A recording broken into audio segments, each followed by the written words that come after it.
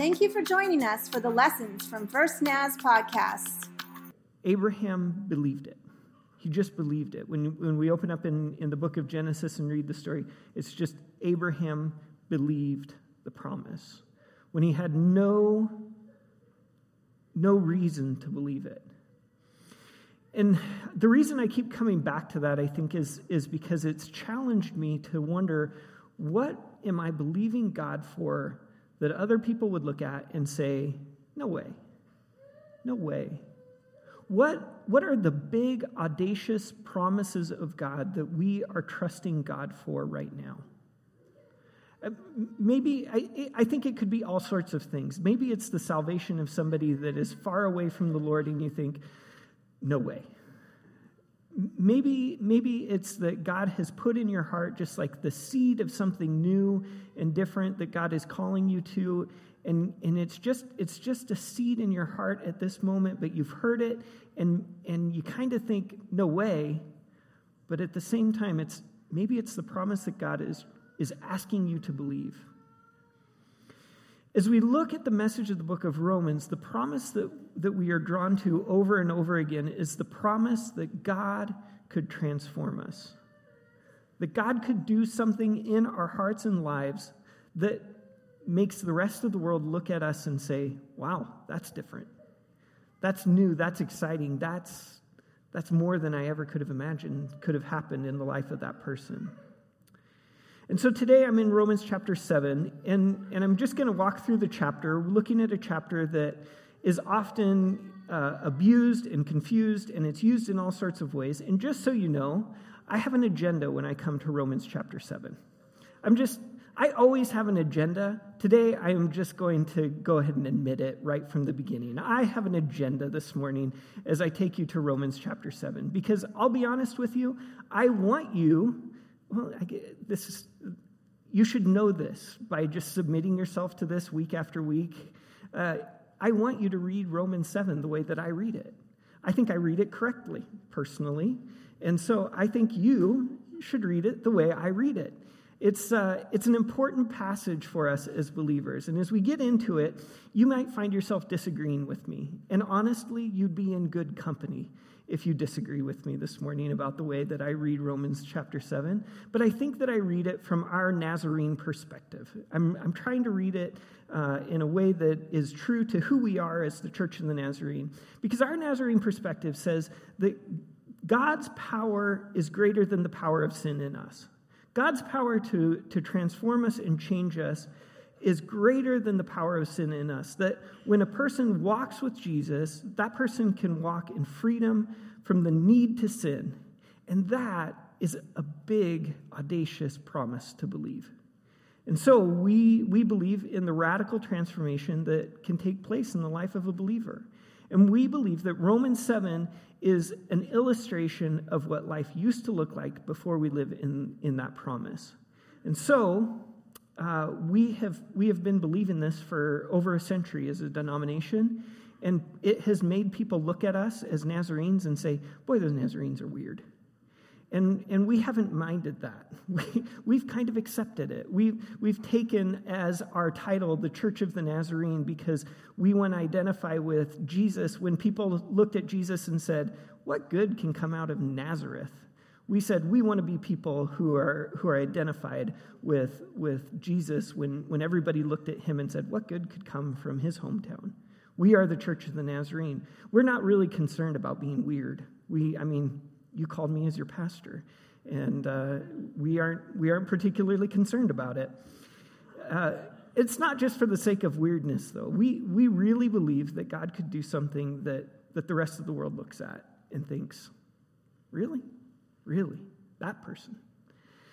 And so, we've been through the book of Romans up to this point. The Apostle Paul started with his introduction on sin, and he talked about how sin is taking the love that God has placed in our hearts and twisting it. We give love a bad name. We've turned our desire to worship and love God into idolatry, and we worship all kinds of things that aren't God. We worship, like we have these little devices that we carry around with us so we can worship things 24/7 as we scroll through worshiping, And then we've turned our desire to love other people into strange pursuits of pleasure for ourselves. We have tried to control other people in the name of loving them. We have decided that our love for other people means that those people need to be exactly the way we think they ought to be. We've turned it into self-love that doesn't show respect for anyone somehow. And then we show that we can't love well because in our most important and most intimate relationships are the relationships that we mess up the most in love. We are the most selfish toward those we are closest to. We lose our temper with those we claim to be most precious to us most often. And not only have we twisted love and given love a bad name, but we've become addicted to our strange twists on love. And we think we can't possibly go on living without these strange twists that we've put on love. And Paul said there is good news. And so from midway through chapter 2 in the book of Romans, he begins unfolding what is the good news that he is telling us about. He tells us the good news is that while our sin caused us to have a great debt with God, Jesus paid the debt. Jesus paid the debt, and he offered us a way to be forgiven by God, and we can walk in a whole and right relationship with God. And we can experience that freedom, that forgiveness, simply by believing that Jesus has offered it. And so in the future in Romans, in part of the book of Romans that we're not going to get to, in Romans chapter 10, there is this very succinct statement of what Jesus says, or what we believe about believing the promise of Jesus. In Romans 10, verse 9, Paul says, if you openly declare that Jesus is Lord and believe in your heart that God raised him from the dead, you will be saved.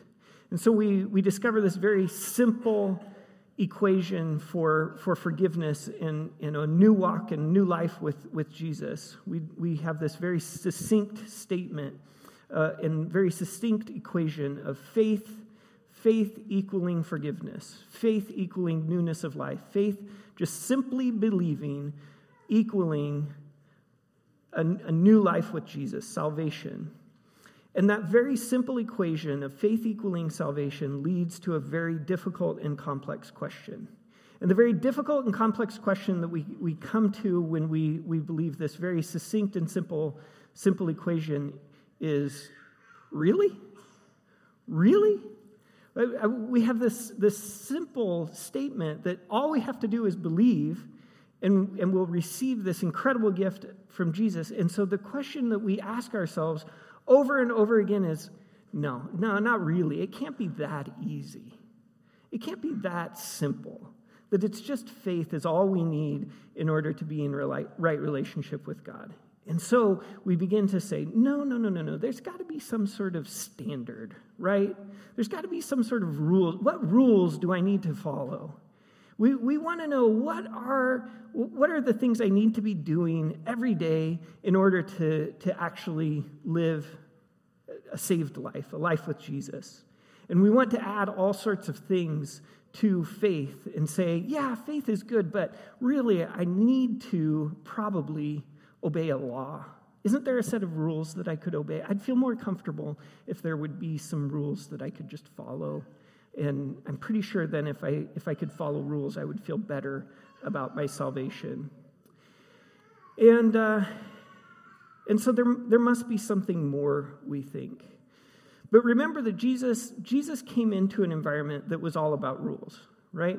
Jesus came into an environment that loved rules. They loved to follow rules. In fact, the people of God, when Jesus began his ministry, they had been very carefully preserving and teaching and expounding upon and following the law of God that had been given to his people thousands of years before, a couple of millennia before.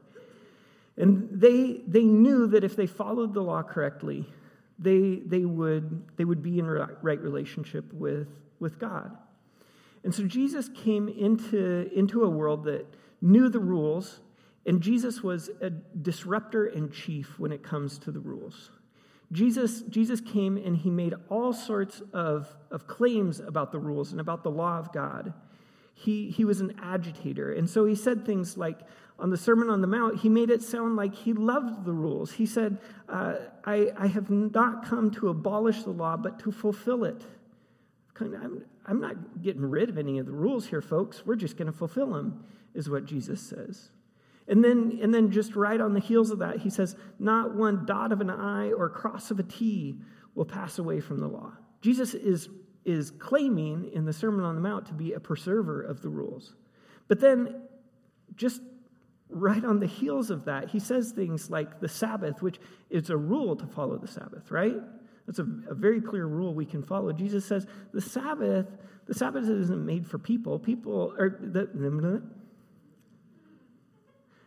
made for the Sabbath. The Sabbath is made for people, is what Jesus says. He told the Pharisees who tried to get everybody to follow the rules that they lay heavy burdens on people. And that's not doing anything. It's not accomplishing anything.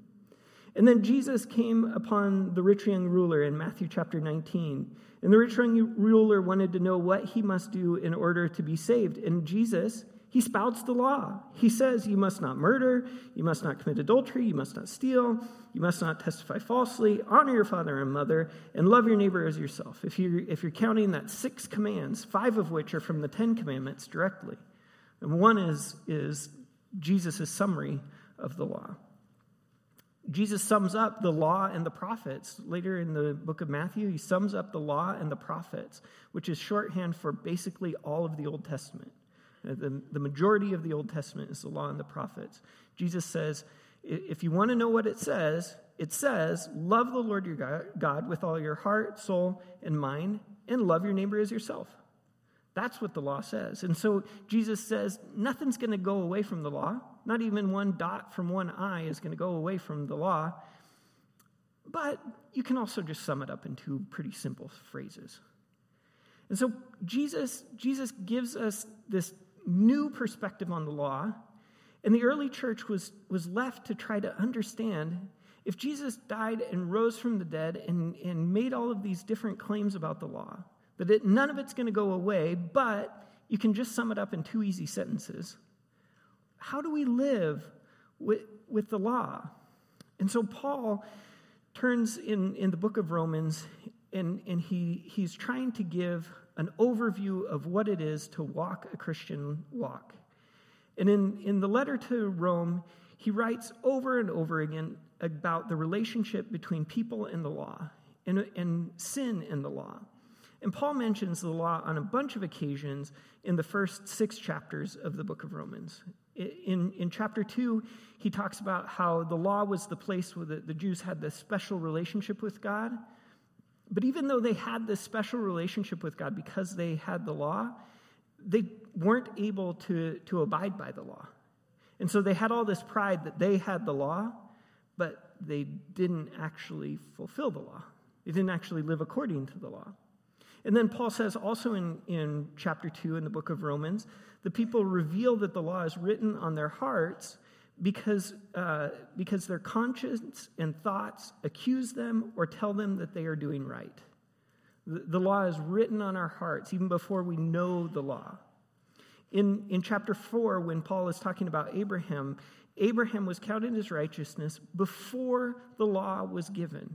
Paul really nails that point. This all happened before the law was given, that Abraham was counted righteous because his faith.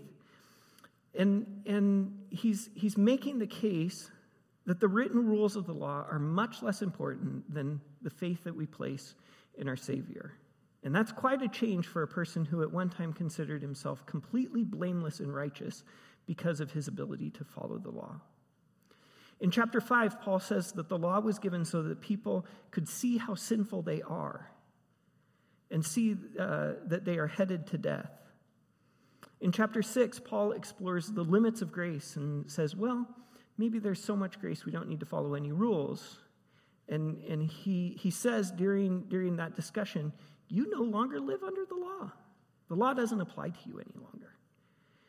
And he mentions that we were slaves to sin, but now we are slaves to righteousness. And so with all of this talk about the law and the rules and what we're supposed to do in relationship to the rules, we get to Romans chapter 7. And we find ourselves struggling with the question of the place of the law. But more specifically, we find ourselves struggling with the relationship that believers have with sin and how we are supposed to grow in grace. Like, if we're making any growth in grace, how should our lives look? And we come with all of this history of Jesus talking about rules and Paul talking about rules to this passage that can be kind of confusing. And so I'm going to walk through it kind of paragraph by paragraph here and try again. I've got my own axe to grind. I'm admitting here. I'm going to try to make you believe the way I believe. But hopefully I can help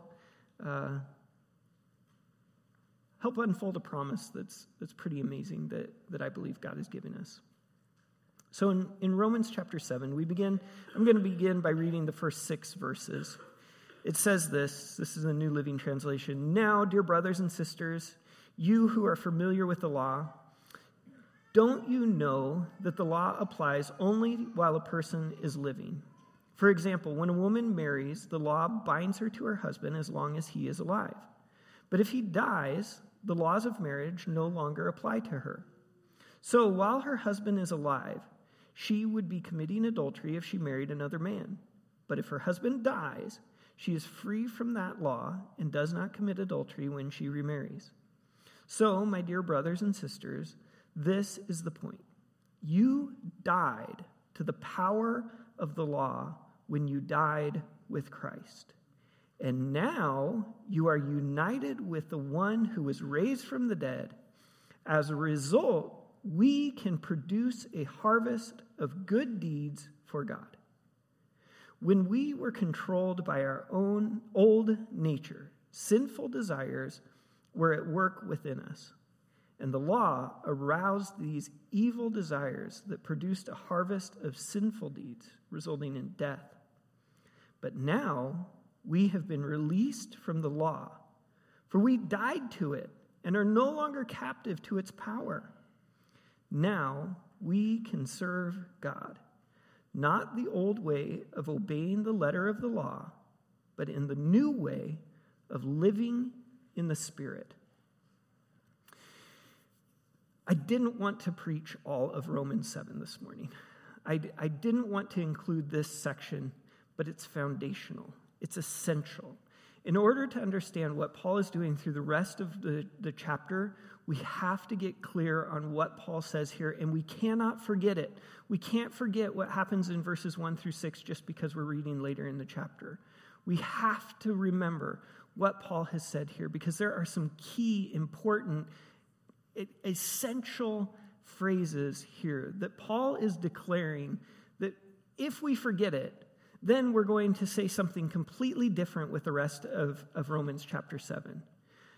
And it's going to be completely incoherent, our reading, if we forget what Paul says in these first 2 paragraphs of Romans 7. So listen carefully to what Paul has said here in Romans 7, 1 through 6, but especially from verse 4 on. Paul says in verse 4, and now you are united with the one who was raised from the dead. As a result, we can produce a harvest of good deeds for God. This is the current reality for the believers in Rome. You have been raised with the one who was raised from the dead. You, Roman believers, Christians of all centuries and all locations, you have been raised to life with the one who was resurrected. In verse 5, then, he says, when we were controlled by our old nature, sinful desires were at work within us. Just the grammarians out there will love this. This is past tense, right? Look at that. That is completely past tense. Paul is not talking about the current experience of believers. He's saying, we were, he is including himself, we were controlled. Now we can produce a harvest of righteousness, of good deeds leading to righteousness, right? At the end of that section then, in verse 6, he says, but now we have been released from the law, for we died to it and are no longer captive to its power. Now, right? What tense is that? That's present tense. That is now. That is currently happening. This is what is the current reality. You can't get any more current than now, can you? Like, this is now. Now we can serve God, not in the old way of obeying the letter of the law, but in the new way of living in the Spirit. Don't forget what Paul has said in these first 6 verses of the chapter here as we continue on. Because it's going to be tempting. You are going to be tempted. Don't let yourself be tempted. Don't let yourself be tempted, Rosalie. I see that. Don't let yourself be tempted. You're going to be tempted to disbelieve what you've just read based on what Paul says later on. Keep believing it.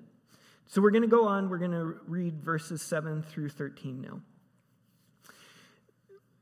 Well then, am I suggesting that the law of God is sinful? Of course not. In fact, it was the law that showed me my sin. I would never have known that coveting was wrong if the law had not said, you must not covet. But sin used this command to arouse all kind of covetous desires within me. If there were no law, sin would not have that power. At one time, I lived without understanding the law. But when I learned the command not to covet, for instance, the power of sin came to life, and I died. So I discovered that the law's commands, which were supposed to bring life, brought spiritual death instead. Sin took advantage of those commands and deceived me. It used the commands to kill me. But still, the law itself is holy, and its commands are holy and right and good. But how can that be? Did the law, which is good, cause my death? Of course not. Sin used what was good to bring about my condemnation to death. By the way, that has been my definition of sin throughout this series, right? This is, sin gives love a bad name. Just pat myself on the back. So we can see how terrible sin really is. It uses God's good commands for its own evil purposes. So Paul illustrates what the law does in this section by talking about coveting, right? He says, before the law came along, I didn't know coveting wasn't a deal, right? And then I heard that there was a rule that I was supposed to follow that said you shall not covet. And I was instantly drawn like a moth to the flame of coveting. That's what rules do for us. That's what the law does for us. That's what sin produces in us. This is so much our human nature, right? What is our cultural mantra about rules? Rules are meant to be broken. Everybody knows that. Rules are meant to be broken. So we hear a rule and we instantly think, I got to break that rule. I could tell you this morning, there's a new rule in our church. You may not dust for the next week in your house. If I told you may not dust in your house for the next week, you may not have dusted for a decade. Not since you brought home that new Blu-ray player 10 years ago have you dusted in your house. But if I told you may not dust this week in your house, you are instantly thinking, oh, remember that cool feather duster we have? That would work great on some of that dust in the living room, right? That is what our hearts do with rules. We are drawn to finding boundaries, to finding the place where we can get as close to breaking a rule as possible, right? Or to just simply breaking the rules that we think are stupid, right? We love to break rules that we think are dumb. That's civil disobedience. That's a good thing, right? We ought to. We owe it to those bad rules to break them. This is the way our human nature works. And so Paul says, this is what sin is. Midway through verse 13, sin used what was good to bring about my condemnation to death. And I'm drawn to the tense of these verses because all of this, verses 7 through 13, it's all written in past tense. Paul is talking all about his prior experience. Paul is talking about the prior experience of the Roman believers, with the implication being now there is a different experience. Present tense looks different than what life used to look like. This is to say that we may get to the point in the Christian life where we hear that God wants us to act in a certain way. We may get to a point where we hear that God wants us to act in a certain way. God wants us to go that way. Our human nature is going to be drawn like a moth to the flame to go away from the way that God wants us to go. But Paul is saying there is a chance that you could hear that God wants you to act in a certain way, and you would start to say, that sounds pretty good. I think I might want to go that way that God is calling me. Romans 7 is now going to make a change. It's now going to make a change, and this is why you have to remember what Paul has been saying and about the timing of what Paul has been saying, because Romans 7 is now going to change to present tense. Paul is now going to say some things that sound as if he is talking about his current reality. What he's going to say about his current reality, though, cannot be true if what he has said up to this point is also true. He has to be using the present tense to talk about things in the past. We do this all the time, right? Did I tell you what happened this week? I'm going into the store, and they had lemons on sale for 3 for $1. And so I say to the produce manager, well, when life gives you lemons, make lemonade, right? Right? We do this kind of thing all the time. We use present tense to illustrate what has happened in the past. We tell stories that happened in the past in present tense. We do this especially when talking about emotion. I'm so torn up. You're telling a story about how you get the phone call and I heard what he said, and instantly I'm just thinking of all the ways that I want to react. Right? When we talk about what's going on inside of us, often we talk about it as if it's present tense, even if it happened years before. I believe that's what Paul is doing here in these verses. So listen, again, if you disagree completely, you're probably in good company, but I think you ought to agree with me. So here we go. In verses 14 through 17, this next paragraph, Paul says, "So the trouble is not with the law, for it is spiritual and good. The trouble is with me, for I am all too human, a slave to sin." See, again, Paul can't say he's a slave to sin now after he has said so many times he is no longer a slave to sin. He's talking about what it was like in the past.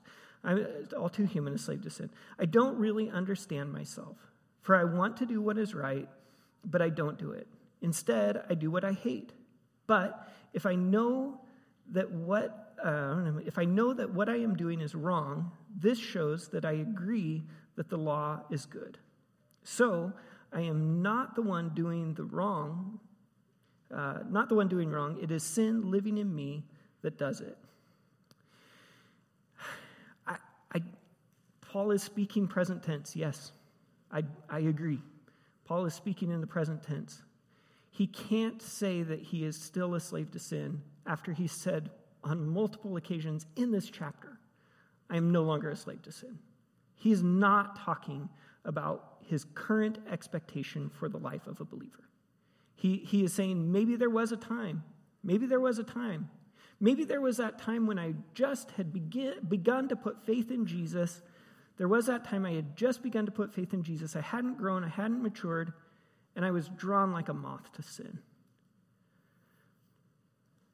This is not what Paul is currently experiencing. We go on to verses 18 through 20. He says, "And I know that nothing good lives in me, that is, in my sinful nature.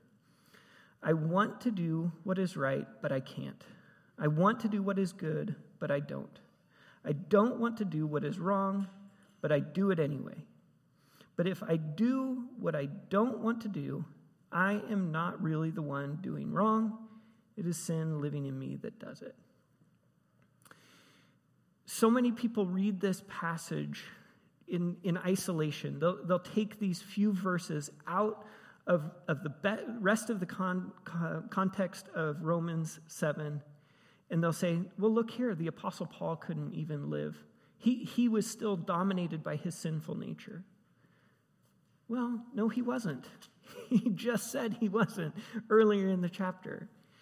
But if we take this out of its context, if we just read these verses, we say how arrogant it would be of any person to say that they wouldn't instantly be drawn like a moth to the flame of sin. We say there's no chance. If the Apostle Paul himself couldn't live in victory over sin, how could anybody live in victory over sin?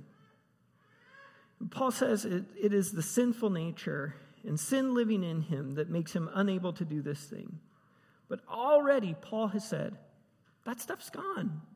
That stuff died with Jesus, and I've been raised to new life. I don't have to live this way any longer. So wrapping up the chapter, we read the last paragraph, verses 21 through 25. "I have discovered this principle of life, that when I want to do what is right, I inevitably do what is wrong. I love God's law with all my heart, but there is another power within me that is at war with my mind. This power makes me slave to the sin that is still within me. Oh, what a miserable person I am. Who will free me from this life that is dominated by sin and death?" Thank God. The answer is in Jesus Christ our Lord. So, you see how it is. In my mind, I really want to obey God's law, but because of my sinful nature, I am a slave to sin. One more time. He's already said he's not a slave to sin. That is not his current reality. He's talking about his life prior. He can't have said, one thing can't be true in all of this. Either all of the talk that he's given us about dying to sin and living new life, and then what he's going to say in Romans 8 about no condemnation for those who are in Christ Jesus, because they're no longer dominated by the sinful desires living within them. Like, all of that can be false, or he could be talking about a different period in his life when he speaks in the present tense here at the end of Romans chapter 7. I really think that Paul is talking about earlier in his life. He's talking about a time when it was true. He couldn't do right to save himself. But he has experienced newness of life. He's been laid to rest with Christ and raised again to newness of life. He says in the middle of this, like, who will set me free? Right? At the end of verse 24 and into verse 25, who will set me free from this life that is dominated by sin and death? Thank God. The answer is in Jesus Christ our Lord.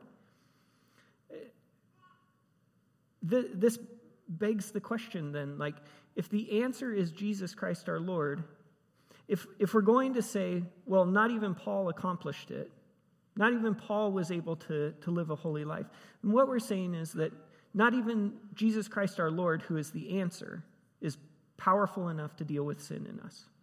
And so essentially you're saying, if you have to say, if your theology demands that you say that you will never experience victory over sin, then you have to say that Jesus is weaker than sin. If your theology makes you have to say that, I think you ought to revisit some of the basis of your theology. I think Jesus, he's the Sunday school answer, right? The answer is Jesus. But Jesus is more powerful. And so Paul intends his audience to believe that they could have victory over sin. And when we read that in the 21st century, I think it becomes a hard pill to swallow. For some reason, for us in our culture, in our day and age, this is a hard pill for us to swallow. It's an idea that could easily be abused. It's an idea that could easily be abused to say, well, I have experienced such a level of closeness with God that I haven't sinned since 2008. How could I be wrong? I haven't sinned since before my first child was born, right? It could be easily misconstrued to say things like that. But it confounds us, really, this kind of promise, this kind of idea that we could live in victory. It confounds us because we are often tempted.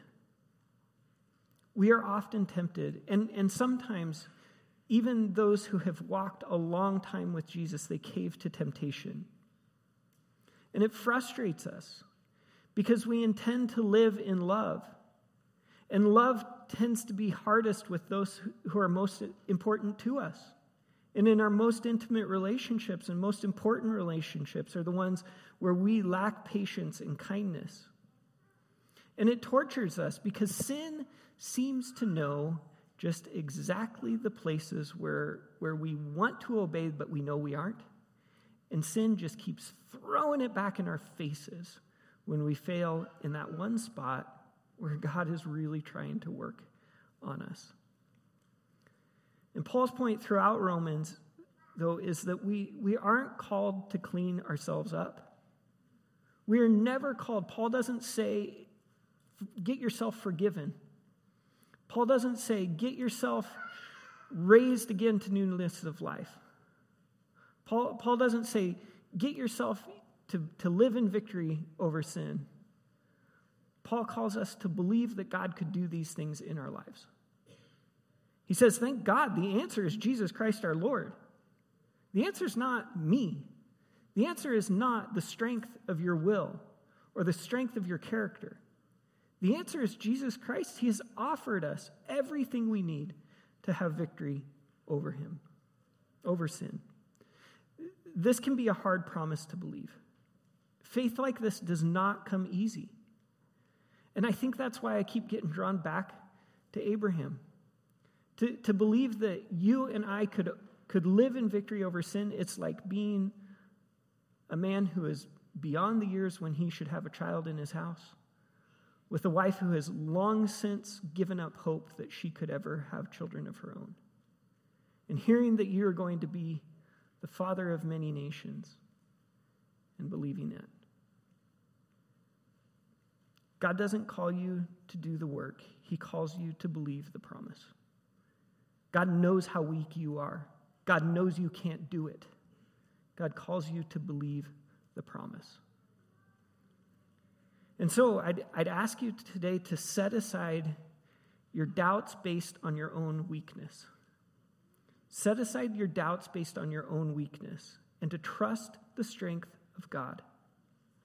To stop focusing on your own inability and to focus on God's incredible ability to transform us. To believe that God's grace is stronger than your inability. To dare to put yourself in God's hands and say, God, do with me as you will. God, do with me what you would like to do. To believe that he can transform your life and to see what he does.